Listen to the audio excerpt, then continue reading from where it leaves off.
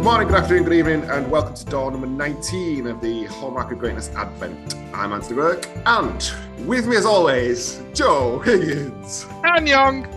And Craig Lowe. Feliz Navidad. Day number 19. I didn't know we're allowed to just do phrases now. Right, okay. Got yesterday, wasn't it? This is my own rules, mate. You just tack it on to this one. Fine. GCSE A star in French, mate. If you want your tyre pressure changed in France, come and speak to me. Everyone's gone wrong, Anthony. Let's get. Can we please move on? Anything to avoid talking about this film. Day number 19. Can you actually change a tyre in French, Joe? I can ask for the tyre pressure to be checked. Oh, nice. Day number 19. And it's coming useful. All those times you had to change a tyre in French. Just have the pressure checked. I couldn't ask it to have it changed. Okay. Day 18. Day number 19. Isn't her Christmas? Two people working in the same company meet each other by chance. Gradually, due to unforeseen circumstances, they get close and start to fall in love. That's not what happens. Yeah, that's it. If by close you mean 52 minutes and 31 seconds into this 1 hour and 20-minute film, then yes, they do get close over time, because that's the first time our love interest meet in this film. And they don't meet each other by chance, do they? He stalks her for a second. Like assaults her in the street. This film was garbage. It was a whole heap of nothing garbage. This is the same film as Valentine's Match, I think it was. Yeah, Valentine Match. But without any of the charm or whimsy. Yep. And you can't really expect this sort of thing where one newspaper article is all pro-Christmas and the other one is anti-Christmas, and they're both equally as popular. Because I can promise you, any newspaper that is every other day publishing a column about how shit Christmas is going to hemorrhage readers like nobody. Well, it was. That's why they were shutting it down. No, that was the one that was supposed to be the popular one. Was it? Yeah. There was the Marin Times, which was the one that Liz worked for, and then there was The Sun. Was it The Sun? Yeah, you kept calling it The Sun. They kept saying they wanted to incorporate it into The Sun or send it into The Sun. I couldn't decide. I mean, both would have been preferable in this. So Liz is played by Dina Meyer, who you may know as Dizzy Flores or Kate from the 3-episode run of Friends. Always comes back to Friends. I know her as Dizzy Flores from Starship Troopers. And David Sutcliffe, who you will remember, this is a call way back to our first ever episode. He was the convenient groom in The Convenient Groom. Yay! All comes full circle. The show's over. Thank you. I mean, he didn't say it, but okay. And I've wasted that because we only get one episode, and they literally say it in this one. She writes an article for Sad Women to write to her and complain called, like, Dear Miriam or something. Yeah. For this Mirren Times, which has like a readership of about 8 people. They seem to operate out of someone's house. It does, doesn't it? Yeah. And David Sutcliffe, Tom, works for, we'll say, The Sun. And he is a political analyst. I think it's alluded to at the start, but he never really... I was going to say, I'm not quite sure what he does. He's very popular at whatever he does, and he's getting a chat show. We know that much, because that's the main he's been offered this chat show, but he is an awful person to fish. Because he has a pet fish, and in the tank he stuck flowers in there, and he's forever banging on the glass, which is a horrible thing to do with fish because they don't like it. First thing you hear when you walk in the aquarium, don't bang on the glass, dickhead. Yeah. It's the signs. Not if you're Tom the political analyst, and his weird mate, little weird fat mate, Nick, I think he was called. Anyway. Tupac's from that city, you know. What, Marin? Yeah. Okay. He moved there with his family in 1988. Oh, so he's from there in the same way that Busta Rhymes is from Morecambe. Fun fact. Yeah. When he was 16. They're putting the statue there next to Eric. Yeah. So lots of confused tourists can go and get the photo taken with it and not know who it is, which is basically the Eric Morecambe one now. Anyway. I was just checking to see if it was a real place. Here it is. Yeah. It's Marin County. Yeah, San Francisco. Yes. 5 miles north of the Golden Gate Bridge. Thanks, Geography Bot. I know we have to fill the time on this one because there's nothing to really talk about. This is what I'm checking. No, let's just do geography facts. Volcanoes are hot. A film. Oxbow Lakes, they're a thing. Not a film. There probably is a film called Oxbow Lake. So yeah, Liz writes this thing, but the thing is, the readership for this newspaper is dwindling because it only does local theatre reviews, local restaurant reviews, like local funeral doodads. What's it called? Obituaries.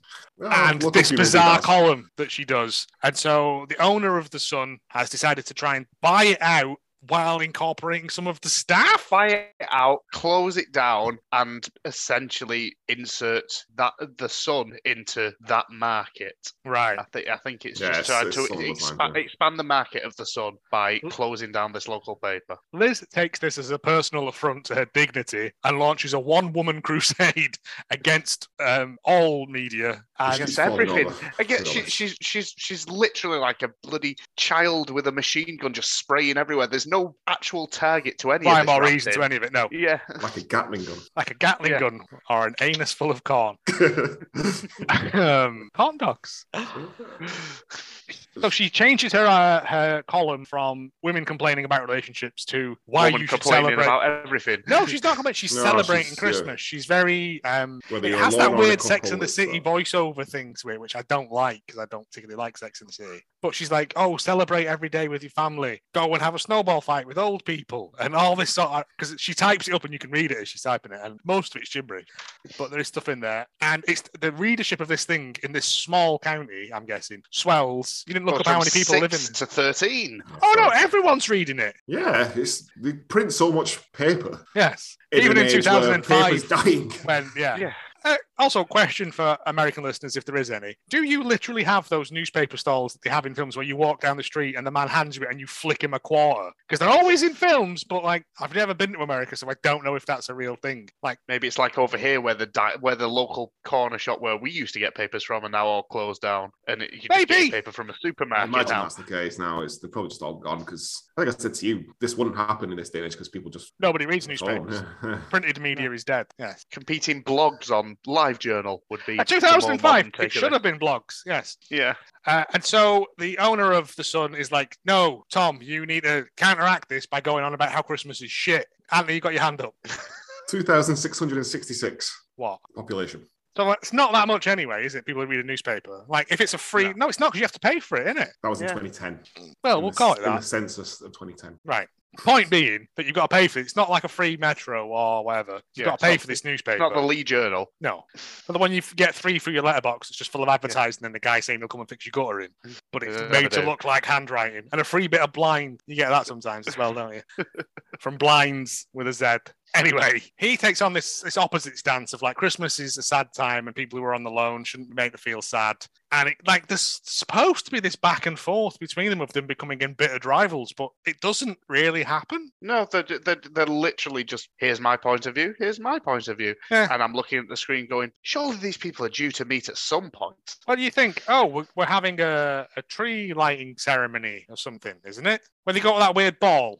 Yes, well, the local paper has for the last 70 years paid for and done the Christmas tree and lights in the centre of town, and it's become a tradition in this town. And it's mentioned that the Sun are going to usurp this as a way to get some goodwill with the people of the town and steal it out from under them. Hijinks ensues. Which Liz takes again as a personal affront and launches a blood vendetta against them. They go to this weird ball. I think... Oh, no, before that, Tom has stalked her. He zingles her address and, like, hangs around near the newspaper stand where she gets her newspapers from. And why then, she gets them from the newspaper stand, given that she writes just nick them from work like everyone at Perks of the job, isn't it? That also, I think Liz has got an inner ear problem because she falls over constantly. She's got vertigo or something. Yeah. As Craig mentioned, this whole stalking out and then meeting for the first time. I think what was it, 52 minutes and 31 seconds. Right, so it's near enough an hour into the film. Just nonsense back and forth that never. This should be at the half-hour mark of the film. There's a lot of similarities in that they keep showing them both waking up in the morning and having a shower. So it's kind of linked. There's a lot of bits where they walk past each other. Yeah. In a coffee shop, she walks away and he's getting milk from the little service station. So they're always most of the film. They're always close to each other, but never touching, like Time Cop. And then meet the cop who can't be stopped. Yeah. And he like sort of like bull rushes her, and she's like, "What are you doing?" And he's like, "Oh, it's you." She's like, "Who? What?" Yeah. And then she just walks off to go to work, and she's like, "That dickhead over there." Like, they meet at this ball thing. He like sort of woos her a bit. She pushes him into a big table full of punch. Yeah. hilarity ensues. Yeah, woo. Also, her friend Sarah is getting married to, I think, one of the photographers who is always carrying a surfboard around with him. And I don't think you can surf in San Francisco because the water's too cold and it's too rocky. But I'm basing that purely on Alcatraz. Maybe I wouldn't recommend surfing in Alcatraz. I mean, you could. It's safe because it's on land, isn't it? That's fair. In San Francisco Bay, I wouldn't recommend it, but I don't know. But yeah, anyway. I think you definitely can, actually. We discussed this earlier, but I remember seeing some people surfing. Lunatics. Yeah, anyway. Underneath the Golden Gate Bridge, it was weird. They sort of like meet on a bridge and have a kiss. I don't fucking know. It ends by... The owner of the paper is like, we're going to shut it down. And then the next day he's like, Tom's come over to me and said he's doing Liz, so we have to keep her on staff now. We're going to amalgamate it all together. Kiss, credits, shoot me in the head. Yeah, not good. Not good. Well, you're giving this out of 10 because I'm done with this. Talk about this one. 1.9. Wow. Lords are leaping. Yeah, that's fair. I'm going 2.1. Christ on a cracker. I will give this a 1.4. Yeah, very much. Didn't like it. We're not doing well. We are on a run with these at the moment. Surely tomorrow's got to be better. We've not gone above 5 since A Night Before Christmas. Yeah, I told you we peaked. The weird thing with this is as well, it's filmed in a really bizarre style. Yeah, it's filmed as if it's a sitcom. It's it's filmed like it's like an American spoof on a soap. Yeah, it has a very, there's a long tracking shot of just a corridor, like a bat signal thing. And it is bizarre. As much as I love Dizzy Flores, this is terrible. Don't ever be in films like this again. Not even switch it off if you're wrapping your presents. Not in rotation. No. And did not need to be at Christmas. Not even close. Christmas, no. Because it's done infinitely better at Valentine's Day. Yeah. Was it a Hallmark or anything? Or was it? I don't know. It was a made-for-TV The way it was movie. shot, it definitely wasn't. It is... It's only because they had that guy, the convenient groom guy. I wonder if it's the same. Also known as Navidad para dos, which means Christmas for two, I believe. It is produced by Shavik Entertainment, Insight Films, and Region. None of those are Hallmark subsidiaries. Straight to DVD then. Yeah, it's straight in the bin. Straight to Channel 5 in the afternoon, this. Yeah. Straight into the ocean, the cold Pacific Ocean. In conclusion, day number 19, His and Her Christmas. I've got nothing else to add. I hope you two haven't. Please come back tomorrow for day number 20. Bye.